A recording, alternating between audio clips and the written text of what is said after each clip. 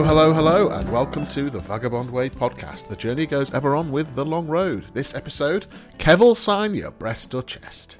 A slightly more in control, but still a little bit bonkers chat betwixt our three long roaders, Steve Bonham, Kev Moore, and Chris the Bishop Lydon, that's me. This time discussing the rituals and riders we've come across in our careers, either our own little things we do to get grounded before a gig, or the demands musicians make backstage. Kev takes on the next stage of his Camino trek, and Steve shares thoughts on composing in the open air. The Vagabond Way podcast, featuring the long road, is exploring the world of the troubadour, the adventurer, the vagabond. The world isn't beige, it isn't processed, it's authentic, it's rich, and it's real. If those are the sorts of sentiments that make your brain light up, then hop on board. We're embracing all of those things, we're celebrating all of that, and we'd love it if you joined us on the journey.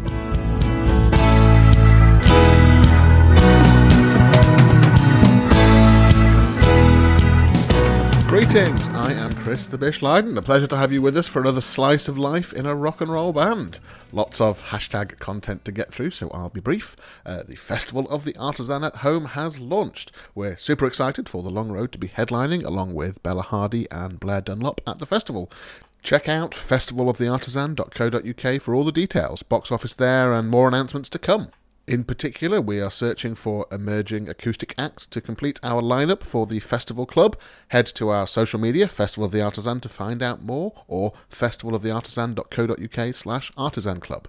On to our, again this week, perhaps a little bit silly, three-way chat between Kev Moore and Steve Bonham and myself, discussing the rituals and riders we've come across or demanded in our time out there on the road. Now, this is new. If you like what we do, consider buying us a coffee at buymeacoffee.com/thelongroadband. Anyway, just because it was a funny start, I'm going to drop you right in with a brief moment of out-of-context surrealism for you. The moment soon passes, don't worry. Here we go, over to Steve.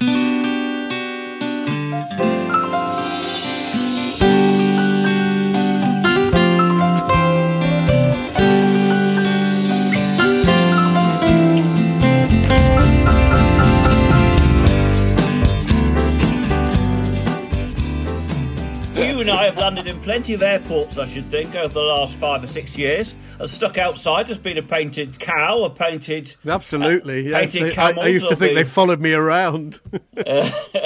Wow. So this might be more of just the silly nonsense chats rather than anything particularly... Rather than the serious one we've just done, you mean? Yes, about the elephants.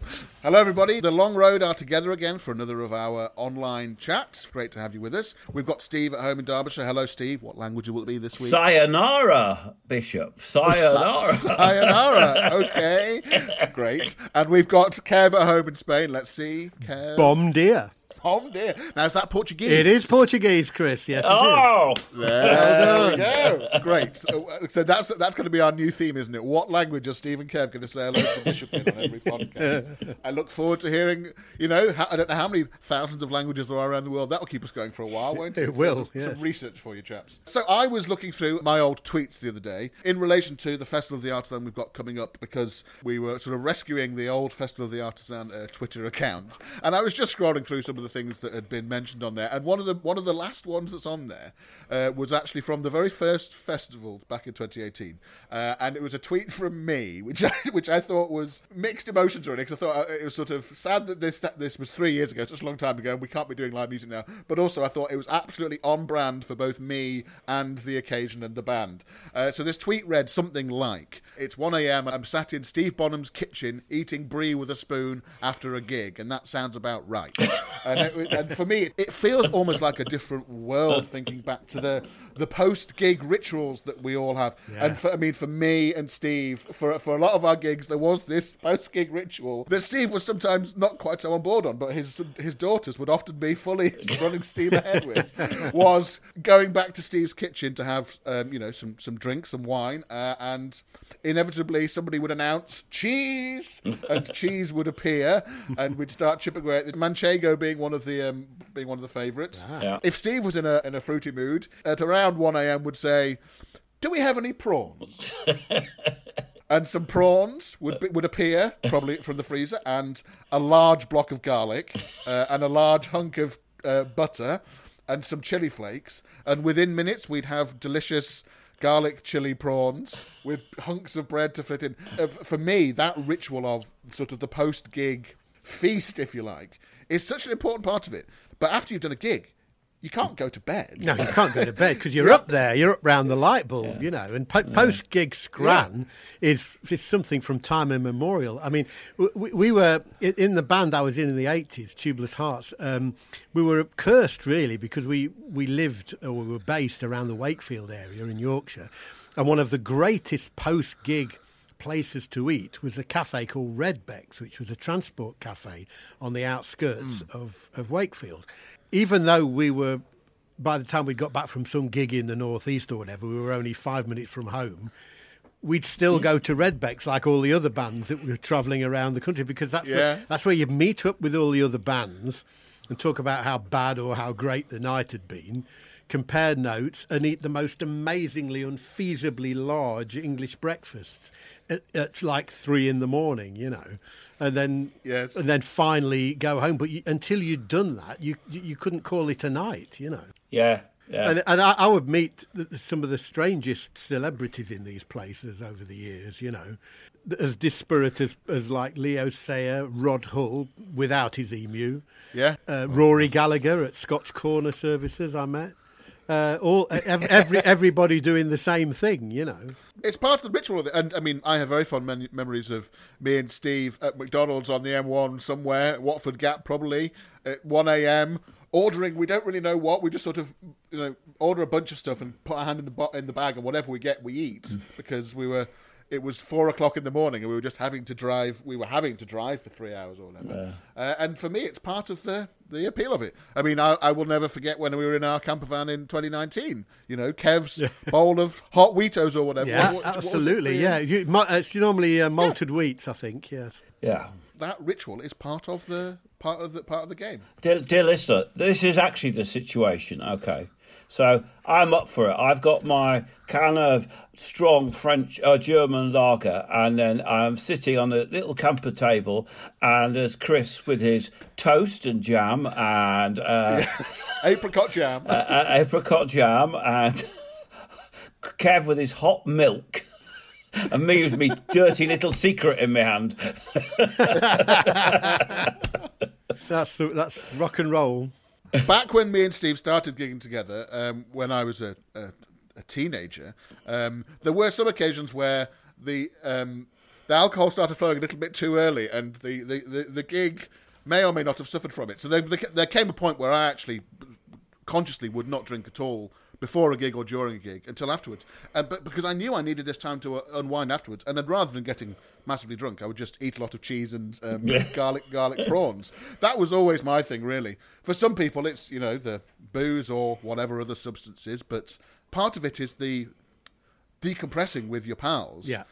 Sort of post-match analysis a little bit, but also just enjoying the chemicals of the performance. Yeah. I do remember Chris's early days. So I mean, he is very sober on the road now, and actually a lesson to us all.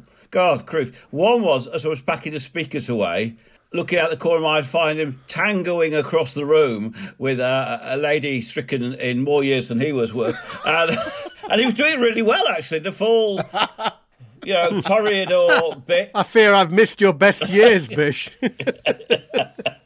It got me thinking about what other rituals or riders we might have come across in our career. For me, a fabulous memory, which actually has a bit of a sad end to it just very recently. So me and Steve years ago, when we did our Get Your Boots On tour, where Steve was walking the length of Hadrian's Wall and I was driving the van alongside him with all the sound gear in. So to our friend Trish, who was helping us run the tour, was running the tour for us, basically, she asked us what our riders were, and I jokingly said, a joke, I want a martini glass filled with blue M&Ms to the rim, and thought nothing more of it. It was just a joke.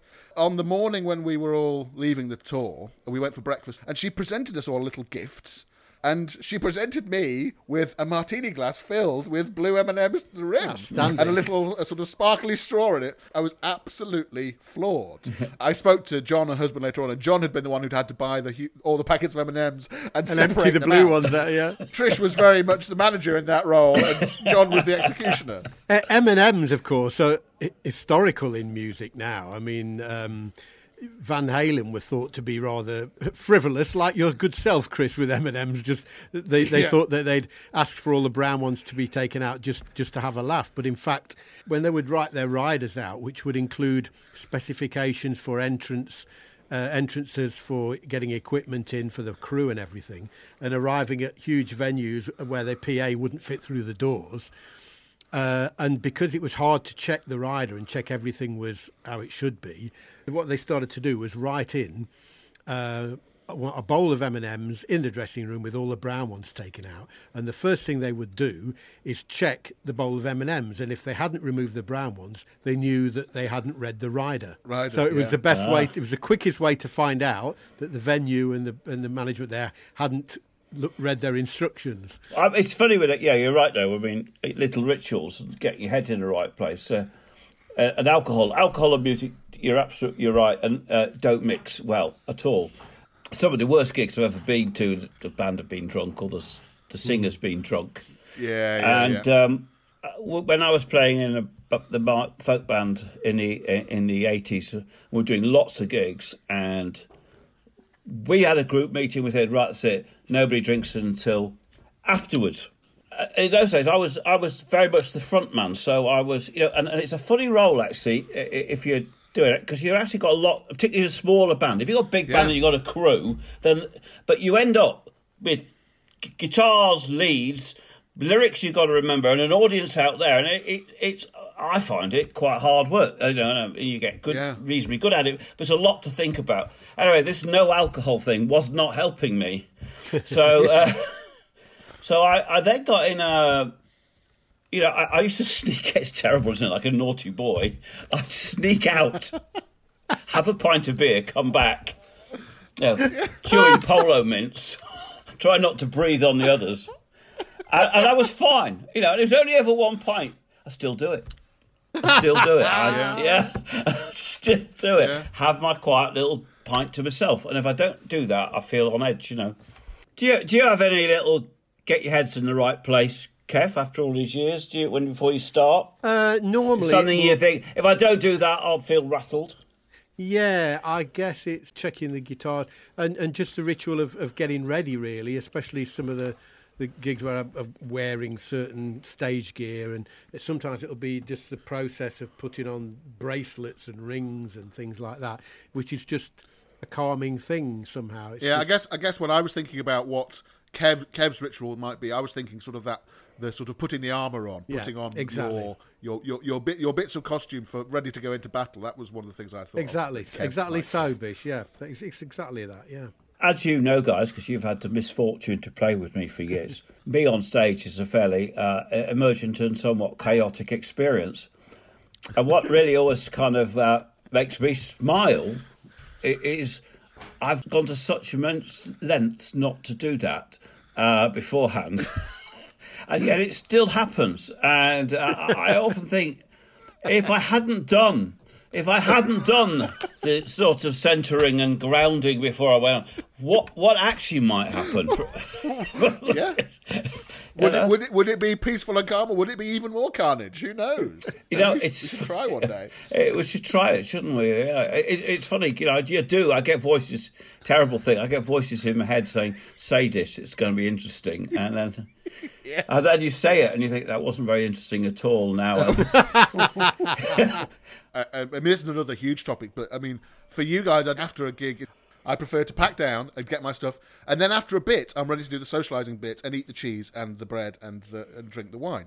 I consider myself sort of an introvert musician. I like the performing, but I don't necessarily like the interactions with people afterwards. But some people are the exact opposite. They love the performing and they love to get the interactions and the adulation and the chat with the groupies afterwards. It's a difficult balance, that, because I do a lot of shows where they really need you back out there quite quickly. You're virtually told to go out to the the merch stand and what have you. And it is important to be out there as well. Ordinarily, I would really like half an hour just to get myself back together and then go out. But often you're literally still dripping from the stage and you have to get out there and do it. I think you might protest a little too much, Kev. Just thinking about the last gig we played. Go where on. exactly the behaviour, continuum. Chris, Oh, yes. Rufus, yes, packing down. everything away. I was chatting to the audience. You were adopted by them, and Brilliant. so, dear listener, this is what you can expect. You know, if you come to a gig, there'll be Chris who'll kind of do the kind of nice Benedictine type wave, and then If you wave cheese at him, he might talk to you. Make himself look busy polishing his tuba. There's me, being as gracious as I can and talking about things. But if you want your breasts or chest signed, you're best going to Kev, really. That's how. I think that might be this week's episode title there.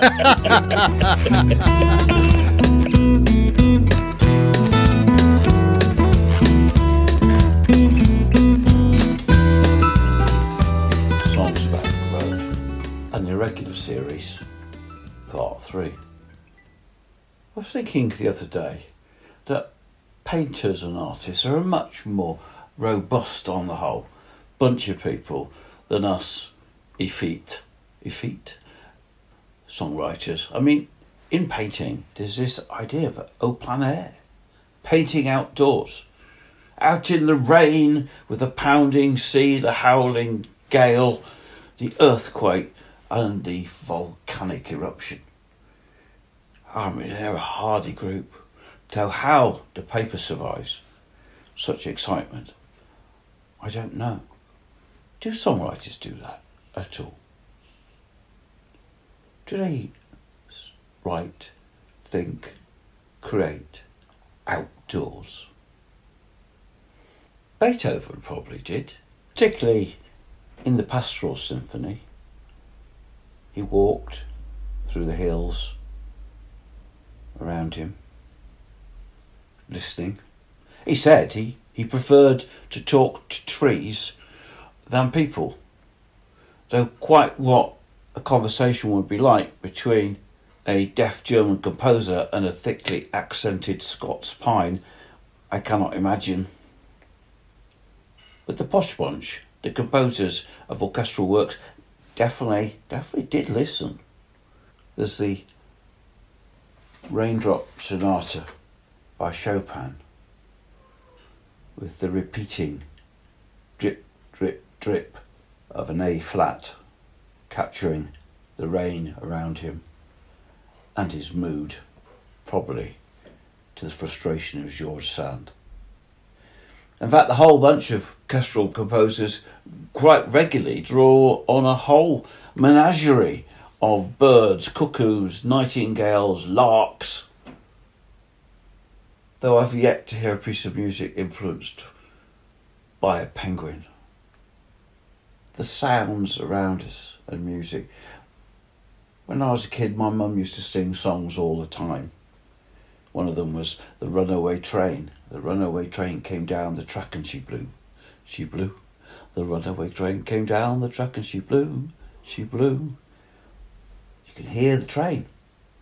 And then there's a magnificent song, The Rock Island Line. If you want to hear this again, go and hear the Lead Belly version. It starts slowly, drawing breath and suddenly exhaling, and drawing breath and suddenly exhaling, and drawing breath and suddenly exhaling, until it is chugging along like a magnificent old steam locomotive. Then there's the sound of the chain gang under sea. Perhaps it's more present than I gave it credit for. Perhaps we do get outside. Perhaps we do listen. I think I have twice, at least.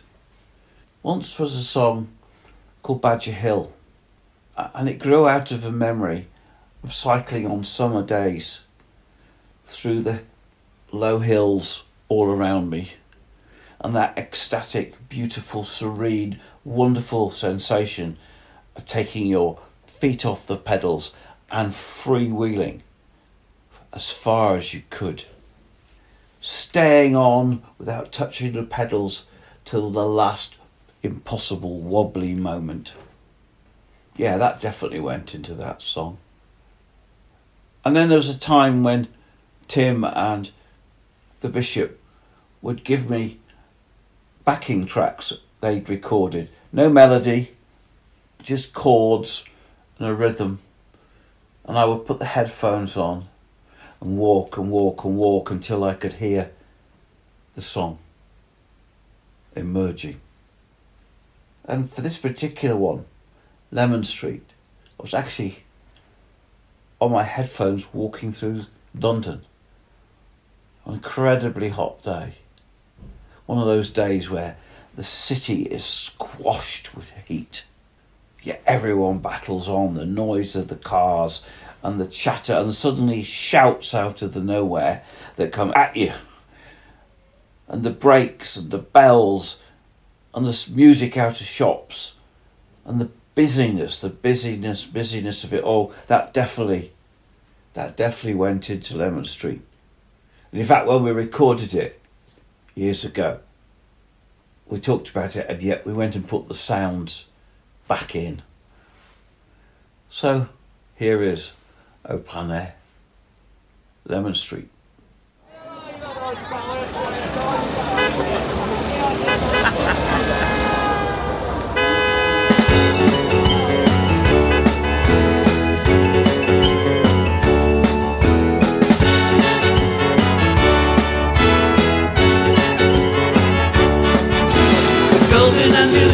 Dishing up the dirt. Geordie, he's a sleazeball. Susie, she's a flirt.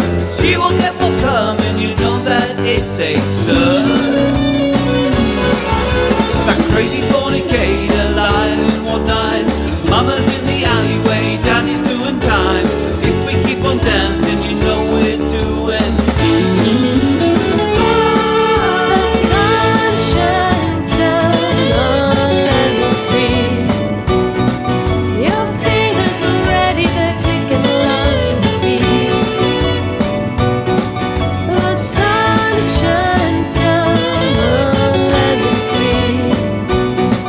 Yeah.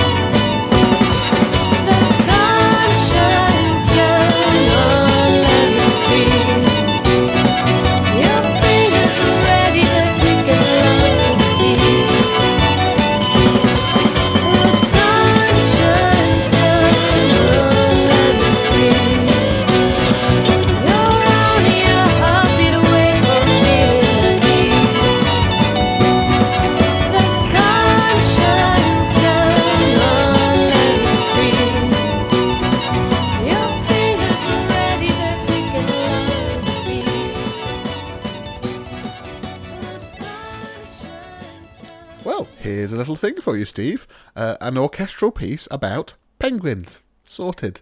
In 1933, English composer Herbert Howells, he wrote a short piece intended as ballet music called Penguinsky.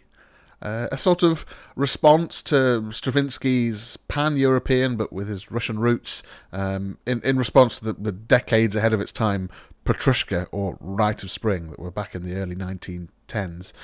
So a British take on some sort of Russian ballet music, really. One critic at the time said, Herbert Howells' Penguinsky showed us the most dignified of feathered fowls, the penguin, robbed of their wonted dignity by dancing naiads. I don't know what a dancing naiad is, but it sounds painful.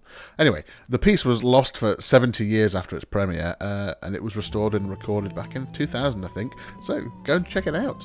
And now, for some light relief after the madness of Lemon Street, here is the serene calm of Badger Hill. There's a boy on a bike with some beer in a bag, scooting down a summer's day, never coming back. Hey now, to Badger Hill. There's a girl that is waiting with a smile on her face, swears she's just the cutest thing, the whole human race. From Badger Hill, swimming out in the old mill pond, fish between her toes and the stream beyond. Willows weeping as the shadows grow, calling for a breeze as the daylight slows.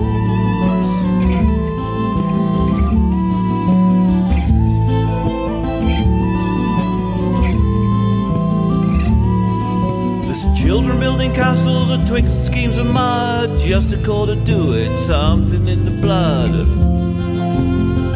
of Badger Hill. Sailing across the barley, the wheat and the corn, watch the mist rising in the early, early morn over Badger Hill. Swimming out in the old mill pond, fish between her toes and the stream beyond. Willows weeping as the shadows grow, calling for a breeze as the daylight slows.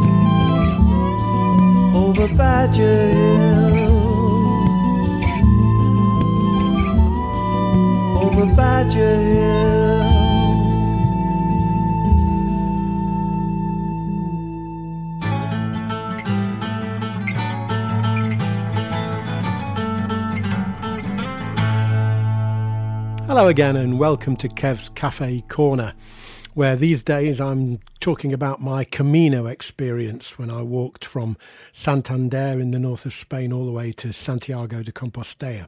You may remember last time, dear listener, on Saturday, October the 10th, I'd stumbled upon a pilgrim's rest at a private residence where I could finally quench my thirst. After a short break, refreshed and uplifted, I continued onwards, past babbling brooks, which were to become something of a theme on the trip, waterfalls, and through seemingly primeval forests that appeared to exist cheek by jowl with a modern motorway.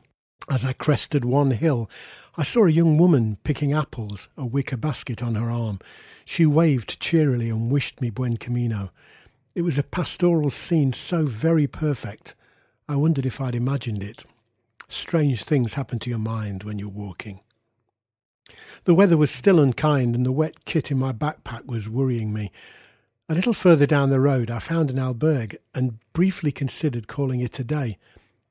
But as I drew nearer, I noticed police tape all around it.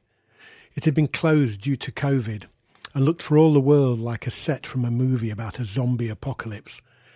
But out front were two large wooden picnic benches. I stopped to rest my burden and make a coffee and noticed a long wooden fence that was running along the length of the property by the roadside, the kind you hitch horses to at a saloon. And then, as if by magic, the rain stopped and the sun came out.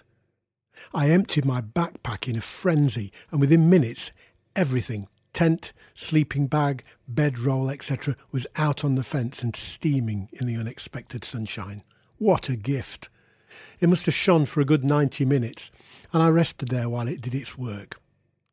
The kit wasn't dry, but it was a lot better. As the clouds threatened again, I stowed my gear and set off once more.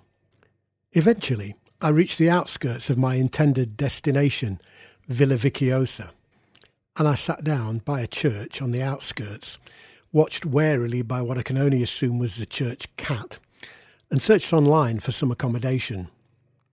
A beautiful old-world hotel in the centre seemed to be the cheapest option, so I went for that. Upon arrival, I immediately jumped in the bath, which could have been hotter, but it was paradise nevertheless, compared to the privations of the road. I had intended to head out to buy some food for the evening, but the rains came down with a vengeance. So I headed downstairs and found the hotel cafeteria, which really, to my dismay, only served coffee and cakes. But the woman behind the counter was kind and took pity on me, and somehow rustled me up chicken schnitzel, egg and chips, a mother and child reunion, if you will. It was delicious. I went to bed that night and slept the sleep of the just. Next time, the mountain that nearly broke me.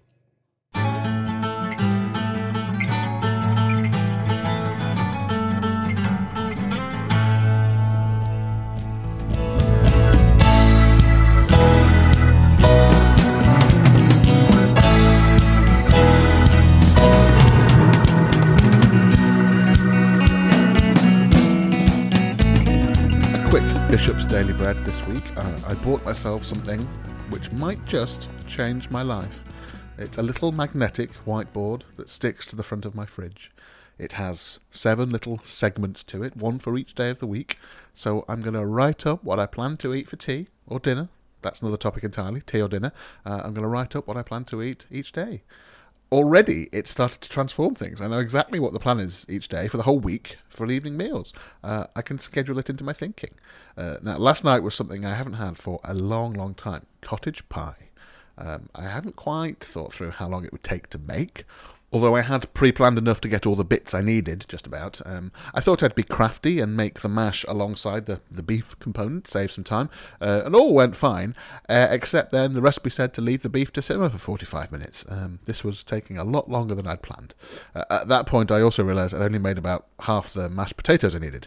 So, whilst the beef simmered, I made more mash.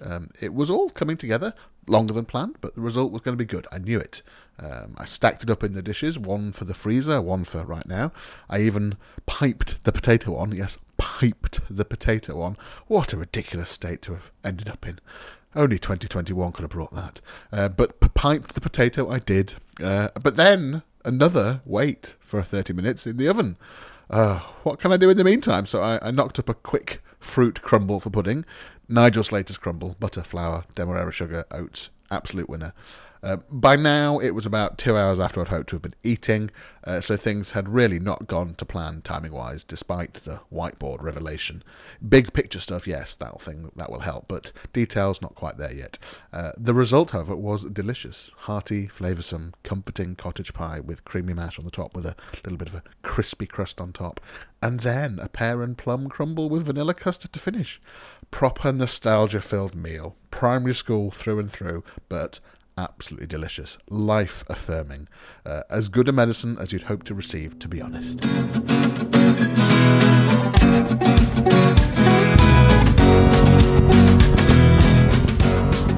That's it for this week. Thank you for listening wherever in the world you are. Subscribe to the podcast. We're on Apple Podcasts, SoundCloud, Spotify, Amazon Podcasts, and now YouTube as well.